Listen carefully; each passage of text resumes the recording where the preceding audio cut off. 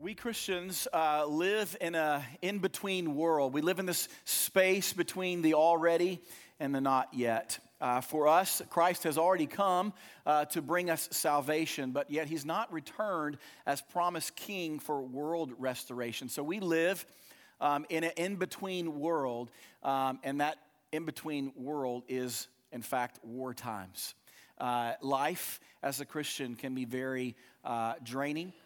We struggle. It can be very discouraging, disheartening as we struggle in our marriages and our parenting.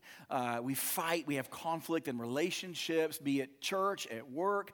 We are in the middle of what is called war times as Christians. Many Christians don't like the word fight. It makes many Christians kind of nervous in the way that they want their Jesus to be a lot more like Mr. Rogers. Can't we just all be good neighbors to one another? Yes, there's a time where followers of Jesus are to turn the other cheek, to be peacemakers, right? But there's no way that you can read the scriptures and see all the warriors of the faith and believe in this complete idea, total pacifism, right? We see heroes of the faith. We see Samson and Daniel and David and Deborah and Paul and Jesus. These guys were warriors. They were fighters. So there is, yes, a time for peace, but there is also a time where the Christian has to engage in the fight. In fact, the Bible speaks a lot about fighting. In fact, God himself is a fighter. In Exodus and Deuteronomy, in the book of Joshua, over and over again, Moses and Joshua tell us that God ferociously fights for the hearts of his people. He is this avenger who fights with a holy violence. Over and over again. You don't need to fear the Lord. The Lord will fight for you. Even the Egyptians said, the Lord fights for them. We see that translate over to the New Testament where Paul writes down and writing to Timothy says, I have kept the good fight. I have fought the good fight, and I want to encourage you, Timothy, to fight the good fight of faith. He encourages Timothy to do that. He goes over to Ephesians. And he tells us to strap up this whole armor, the full armor of God. Why? Because Paul knew that street-level Christianity was going to be a fight for us. This is what it means to be a soldier for Christ. And if you want to live the Christian life, if you want good things in your life, if you want a good marriage, you're going to have to fight. If you want to fight addiction, you're going to have to fight. If you're going to raise children and kids with heads full of knowledge of God, with hands and hearts zealous for God, then it's going to be a fight. If you were going to fight for sexual purity until the day that you actually experience ultimate sexual pleasure in a heterosexual marriage, if you're going to fight for that, it's going to be a fight, right? Our lives as Christians are going to be difficult. As I said, we are soldiers in God's army. And as soldiers, there's two things that a soldier does, right? A soldier trains to fight, and a soldier fights, right? And in fact, a soldier that doesn't do either one of those things is really no soldier at all. Imagine a soldier waking up and says, I don't feel like training, and I don't feel like fighting today. I think I'm going to stay in the barracks, and I'm going to Netflix binge all day long. That's just what I'm going to do. Well, you know what happens when he doesn't report for duty? The MPs go grab him, right? And they throw him in the brig. That's what's going to happen. You're AWOL, soldier. And yet this is where we find many Christians today disengage from the fight, AWOL. You can spot them. You can kind of typically navigate who that is. You come up to someone and you say, hey, what, you a part of a church? What, are you church involved? Yeah, I'm involved in church. Yeah, I go to church XYZ. Okay, well, cool. Who's your pastor and what are y'all studying right now? Kind of stutter, AWOL. Soldier who's gone AWOL, not fighting. If you're a bedside Baptist or a pillow Pentecostal, right, and you're not engaged in church and the commitment of those things, you are AWOL. If you're not fighting daily against sin, fighting to honor Jesus, fighting to study the scriptures, if you're not fighting for those things, then you are AWOL. We are called to engage in this fight. So here's what we're going to do. For the next 4 weeks, we are going to call me, I'm right with you, to fight for our homes, to fight for our neighbors, and to fight for the nations. But in order to fight for those things, we first have to fight for the gospel to rule in our hearts. Because if the gospel doesn't rule our hearts, there's no way you or me are going to fight for our homes, neighbors, and nations. We won't be equipped for the fight. The gospel, which is something we speak often about as our church, being a gospel-centered church. I hope and pray that you hear the gospel every single week. If you are a believer in Christ, remember God's grace on your life. If you are also a believer, you might want to just pause and pray as I walk through this and pray for somebody in the room that actually has never trusted in the gospel before. The kingdom of heaven is very narrow. It's not wide. So there might be someone here today that needs to be saved. The gospel. Without it, you and I have no hope of standing before God. The gospel is this great story called good news, that a good one and only God, the one and only God, created a world, a perfect world, and he created you and me in his image to enjoy him, to treasure him, and to be in relationship forever and ever with him. But then we know the horrific tragedy in the garden when Adam and Eve, here's what they did. They chose to follow their hearts instead of following God. And when they did that, they brought physical death into the world, spiritual death, and a relational death to God. And when they died to God, we died to God. From that very moment, for the next thousands and thousands of years, mankind was desperate to restore this communion with the God who created us. But thousands of years go by, and the stain of sin and that separation was all over the world. No matter how many times and heroes of the faith came up through the history of the world, none could measure up to the perfection that God required. We were separated from God relationally with no hope of ever returning to him, not living the life that we were created to live and to be with the God who created us to live. Dead to God.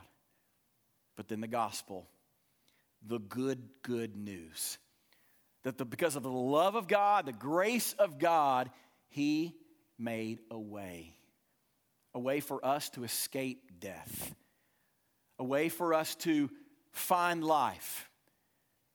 But he only made one way.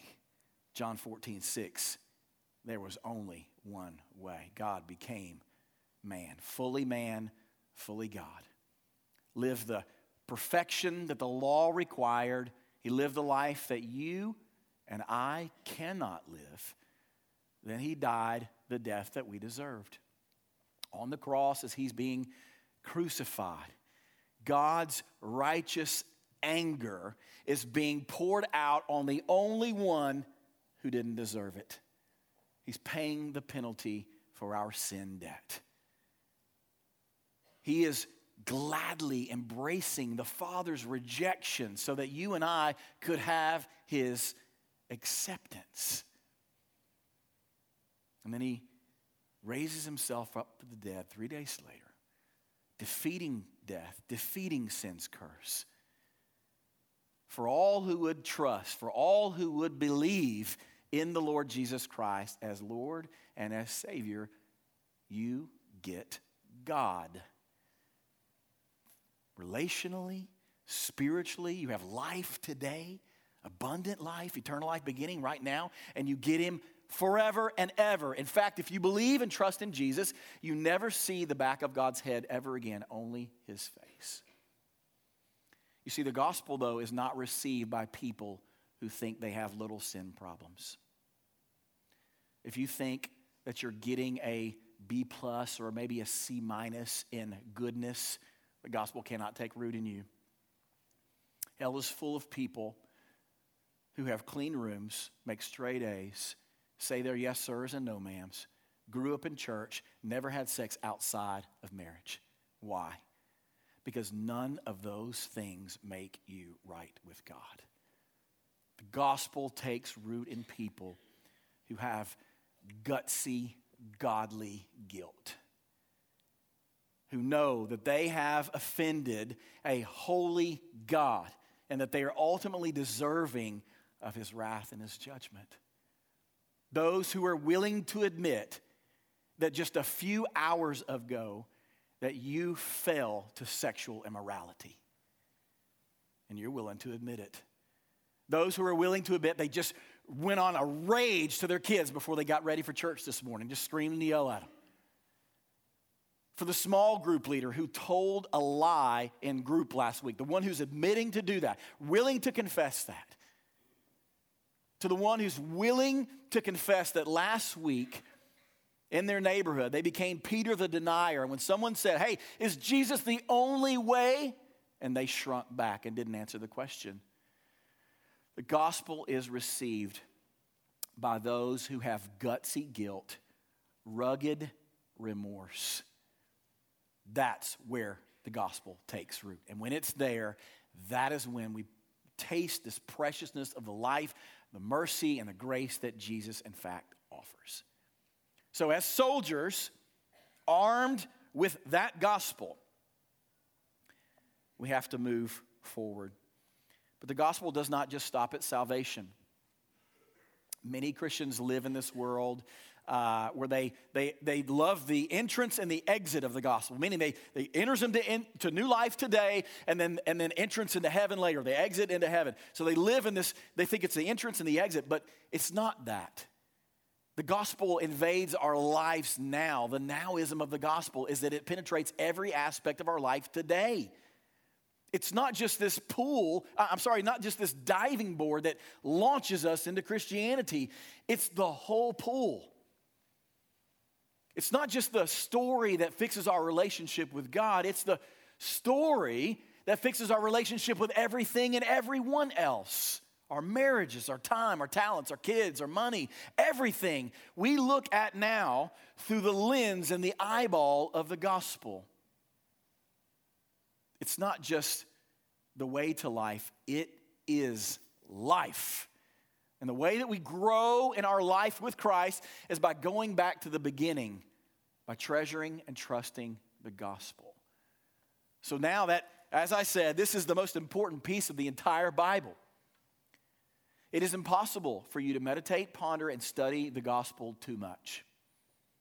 No one ever graduates from it. It is central to the life of every believer. So now that we're armed with that gospel, if we can get back to the frame of mind that we're warriors, soldiers for the gospel, right? We are armed and we are ready. Now what does it look like to fight for the gospel in our lives? To rule in our hearts, all right? So let's read in the Gospel of Matthew. If you'll go to Matthew 4 in verse 18. Matthew 4:18. And I'm going to, let me pray, and then we will get into this text this morning.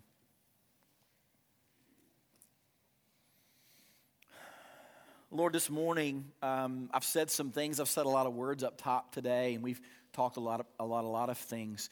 They are not more important than this. I have nothing profitable or valuable to say, but you do. Pray that we're a church that honors your word and its supreme authority. We listen to you today. And by your grace and mercy, would you let the things that your word says actually change our lives today? Move us to a place of obedience in a physical way.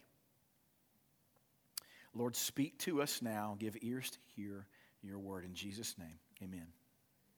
All right, so in Matthew here 4, just to set up a little bit of context here, Jesus is beginning his public ministry, calling his first disciples. All right, he's walking along the Sea of Galilee, which is a central hub of a lot of traffic going in and out commercially, relationally, Jews, Gentiles. He was able to do a lot of ministry along the Sea of Galilee without the Pharisees kind of looking over his shoulder. So he spent a lot of time there, and he comes up on these men today that we're going to see. These people, Peter, James, and John, and Andrew, we'll get to there. He's already met them one time. Back in the Gospel of John, in John chapter 1, they had seen Jesus. They identified in Jesus. They believed in Jesus when John the Baptizer was baptizing people. And the Christ rolls up on the set and says, "Here he is, the Son of Man." They said, "We believe."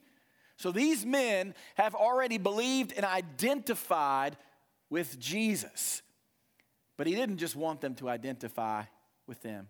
Today is when we see the beginning of when he's calling them to be an actual disciple, a follower, all right?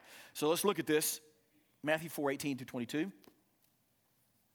While walking by the Sea of Galilee, he saw two brothers, Simon, who was called Peter, and Andrew, his brother, casting a net into the sea, for they were fishermen. And he said to them, "Follow me, and I will make you fishers of men." Immediately they left their nets and followed him.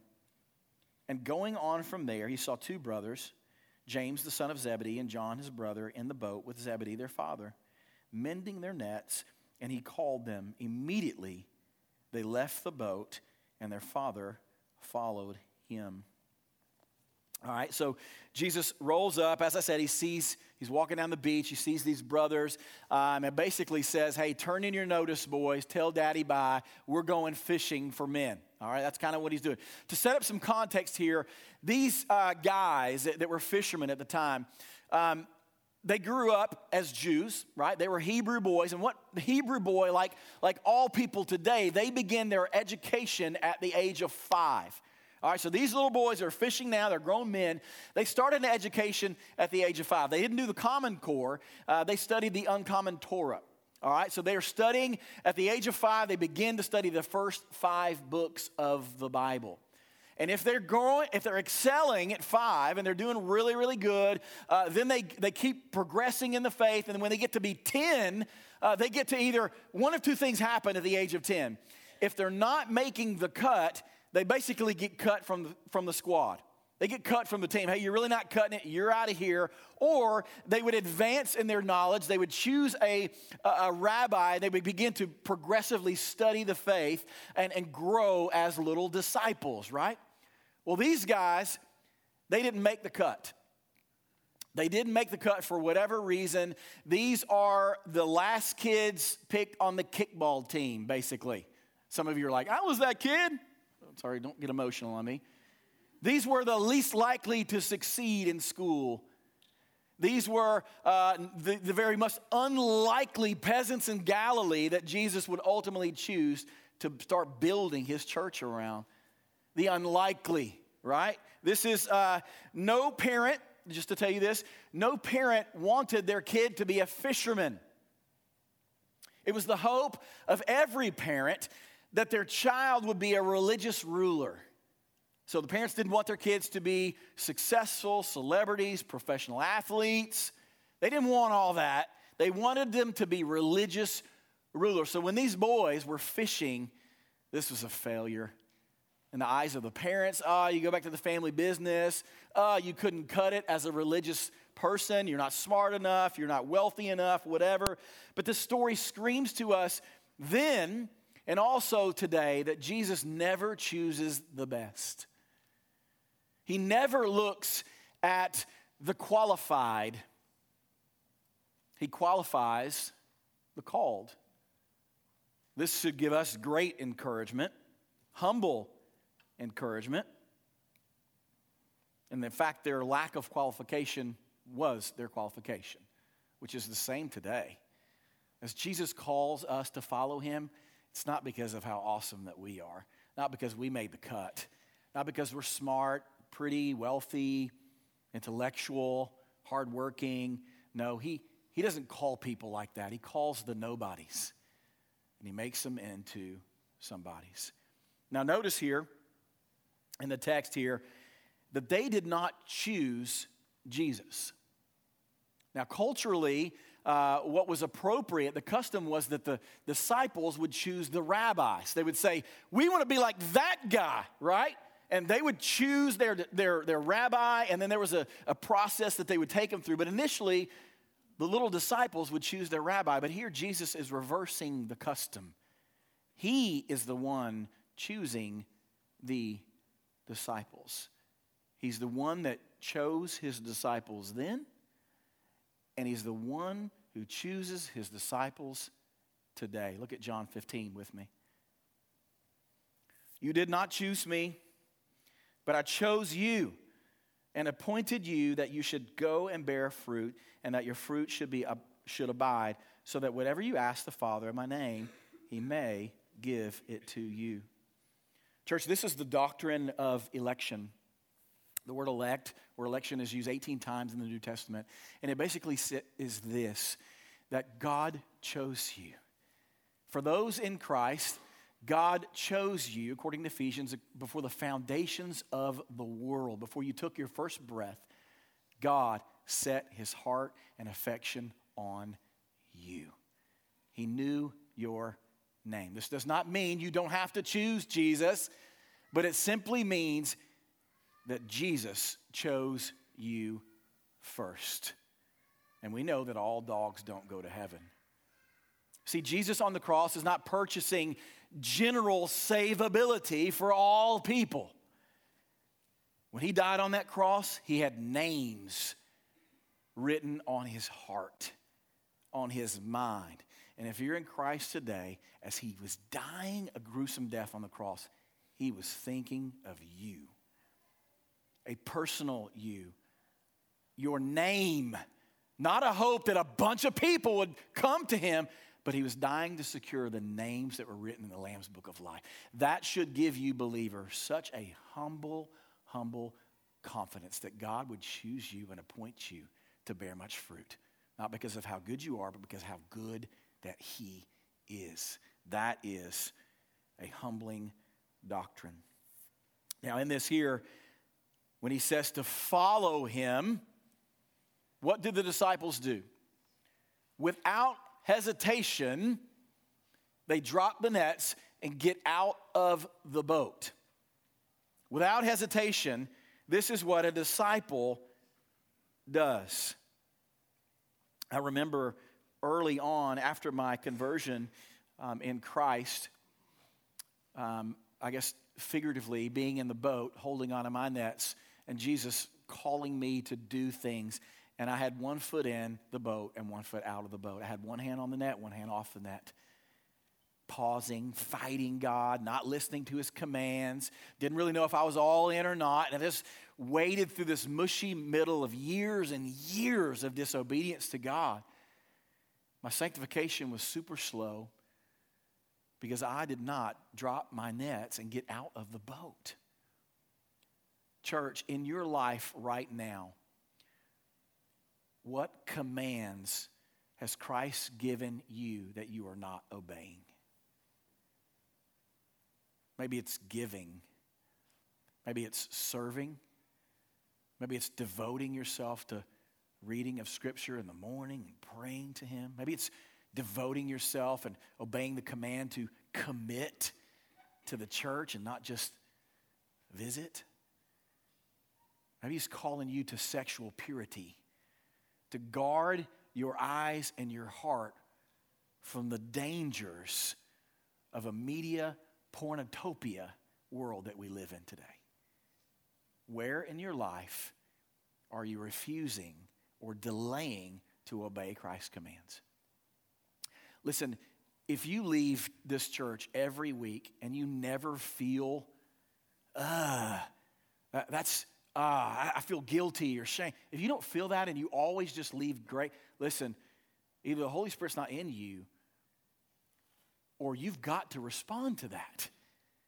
That is the grace of the Holy Spirit. When he gives conviction to the believer, that is an act of grace. It would be great and do you well if you would listen to the Holy Spirit and not continue to run away from it. For your good and for his glory, because delayed obedience is disobedience. There is no in between. Drop your nets and get out of the boat. So here's one of the things that I think I could spend some time here. Jesus was not concerned into making these guys Christians. He wanted them to be disciples. And you might say, well, isn't that the same thing? Tomato, tomato, like what's the big deal? It's a big difference. Let me tell you how that works. In the New Testament, the word Christian is only used 3 times. Disciple 281. The 3 times that it was mentioned in the New Testament, it was the pagan people who used the term Christian to see what we identified with. Hey, it's like, hey, aren't you one of those Christians, right? The pagans identify and labeled us as Christians. So it wasn't disciple, it was Christians. And yes, we should identify as Christians, right? If somebody says, are you one of those Christians? You better believe I am, right? And you identify with Christ, you identify with suffering. So yes, we are called to identify. But when Jesus uses the word 281 times of disciple in the New Testament, there's something different. Christian means to identify. Disciple means to follow, to emulate. You see, a disciple and the rabbi, that relationship, the disciple would literally be yoked to the rabbi. So they went where they went. They were so close to them that they would actually love to get the dust from their rabbi's feet. I mean, they were just conjoined to their disciple. They lived with them. They ate with them. They did everything with them. This is the kind of person, this is the kind of Christian that Jesus wants, a disciple who actually follows him, does what he does, loves what he does, talks like he talks, goes where he goes. This is the kind of person that Jesus is looking for. And I think the problem is this. In our culture today, we have a ton of people that would say, I'm a Christian, but they wouldn't call themselves a disciple. Why is that? Because they would love to identify with Jesus. They'd love to identify with that, and it's cool and southern and it's salvific. It's if I just identify with Jesus and call myself, I'm a good moral person. But those same people would not call themselves disciples. Why? Because they don't emulate him. They don't look like him. They don't talk like him. They don't live like him. They don't long to be with him. And there is the difference between Christian and a disciple of Jesus. To be a disciple is someone who fights, because you're going to see these guys, what they're getting ready to do as they get out of the boat. They are willing to fight to make the gospel of the first and most important thing in their entire life. Like that's the kind of Christian, the disciple that Jesus is looking for, where the gospel is of first importance in their life. Look at Paul's words in Corinthians, 1 Corinthians 15. For I delivered to you as of first importance what I also received, that Christ died for our sins in accordance with the Scriptures, that he was buried and he was raised on the 3rd day in accordance with the Scriptures. Listen, you and I have got to fight to make the gospel of first importance in our lives. It will not come naturally. There are all things in your life and my life that are trying to fight to be the most important thing in your life. That's not the gospel. What are the guys here in the disciples? What do they fight? Let's look what they had to fight in order for the gospel to be important. When they dropped their nets and left dad behind, what were they saying? Their careers and their family were not first importance. The gospel was. Career and family. Let's talk about family for just a moment. Man, your family, we live in this family first culture, right? Family is blood, family first. Well, I love my family too. But my family is not the first importance. The gospel is. And these guys demonstrated it. They got out of the boat. Bye, Dad. And I would love to think that Dad here loved that they were getting out of the boat and following Jesus. If my kids come to me at any point in their life and say, I'm out of here, I am going to follow Jesus all the way to wherever he takes me, I am a proud dad. I hope that you Christian parents will be good with that too. If your kids came to you and says, I'm going to follow Jesus no matter what. Because this relationship with Christ has to trump all of our other family relationships. You may not have to lose those relationships, but they have to be put in proper order. Your parents, honor your mother and father, but they don't go above Jesus. Your children, parents, listen to me for a second. Your children want to be of first importance in your life. Can we agree on that? They are no respecter of the gospel right now. They want to be all about them. And you can either do one of two things. You can show them that the gospel is the most important thing in your life, or you can placate into their thoughts and dreams. And you can tell them that it's all about them. Show them that the gospel is of most importance in your life, and you will be blessed. Your children will see the gospel in you and will grow to love the Lord themselves by his grace. The second thing we see, as I said, career. These guys had a comfortable career. They knew what they were getting. It was a steady paycheck. But they left the family business, so to speak, to go all in for Jesus. Their career was not of first importance. Once again, I'm talking to Christians in here today. Is your job more important than the gospel? I think so. Sometimes it feels that way. There's a workaholism culture, because that's our way our culture works. You work hard, you gain. Are you so caught up in fighting for your occupation, workaholism, that you're not fighting for the gospel? We have to be people that don't have roots at our job, that we're willing to uproot and leave our job. If we lose our job for the sake of the gospel, it's worth it. This is what fighting for the gospel looks like. These are the kind of disciples that Jesus is calling us to be. Like I said, we may not have to lose all these things, our family, our careers, our jobs, but are we willing to do that? Are we willing to be disowned from family and lose our jobs for the sake of the gospel? I think they had to fight culture too. I think culture, what they're doing here, leaving everything behind and following a homeless drifter, is pretty countercultural. I'm like, what are you doing, man? You're following this guy, he didn't have a place to lay his head down. He's got no home. You don't know where he's getting his next meal from, and you're giving your entire life to that? Surely he would be mocked in culture for following Jesus. And there is one of the greater fights that we have as Christians. Fighting to get into our culture, to not isolate from culture, but to insulate from culture. And what Smyrna needs as we go out in this culture, they do not need cool Christians saturated in the culture in order to win them. We don't do that. We don't have to become like them and try to be cool. We have to smell of the sweet aroma of Christ to them. When we engage them, they need to see that, smell that, taste that Christ in us, and that would be something that they would be drawn to.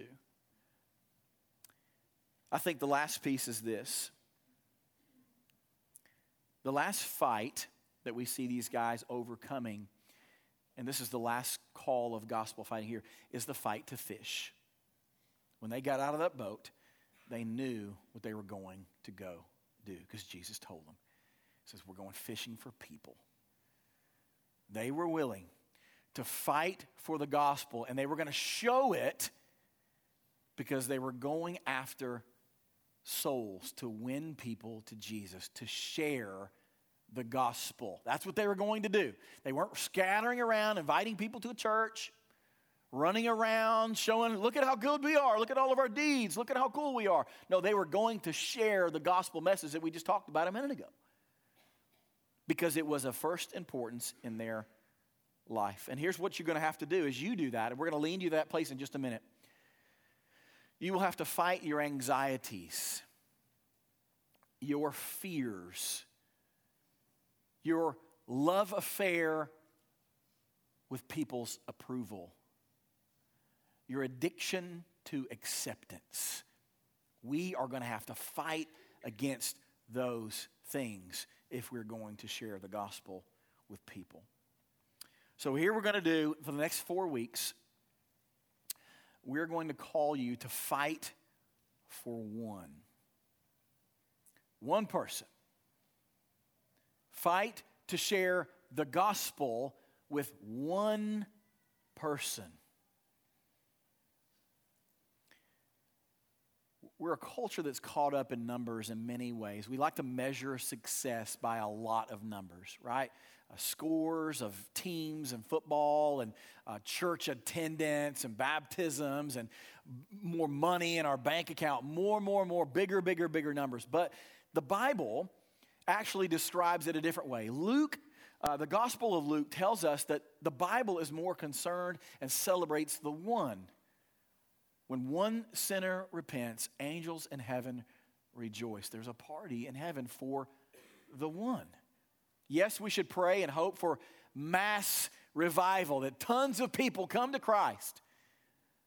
But every great movement in the church of God begin with one. So what we're going to ask you to do is, who is your one? The gospel's ruling in your heart. You're going to fight for one. Who is your one? This is not a who's your one that you're going to invite to church. This is a who's your one that you're going to invite to Jesus. You. Not me, you. This is what it means for the gospel to rule in your heart, that you do what Jesus did, seek and save the lost. So what we're going to do is we're going to pray, and I'm going to give you a moving piece here. Smyrna is populated with about 40,000 people. And it would be a great travesty if we assume that every single person has heard the gospel and knows about Jesus. I told you last week, I think it might have been a Spurgeon quote, that the gospel is so much more sweet, not from one man to 500, but to 500 faithful gospel Jesus lovers sharing that with a lot of the ones. That's his plan for multiplication. That's why we have a church today. Who is your one? All right, let me pray and then we'll move through this piece here.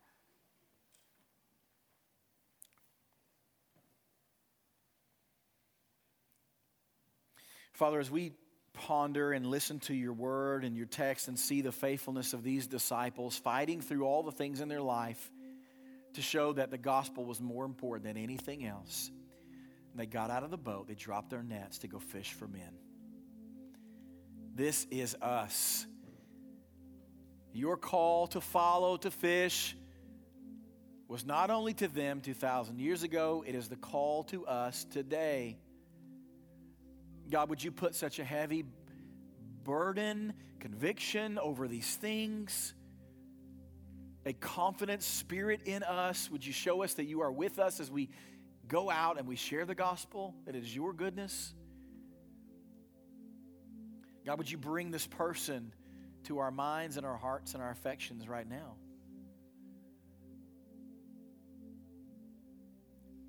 God, may the gospel be the king of our hearts at this church at Stewart's Creek. In Jesus' name, amen.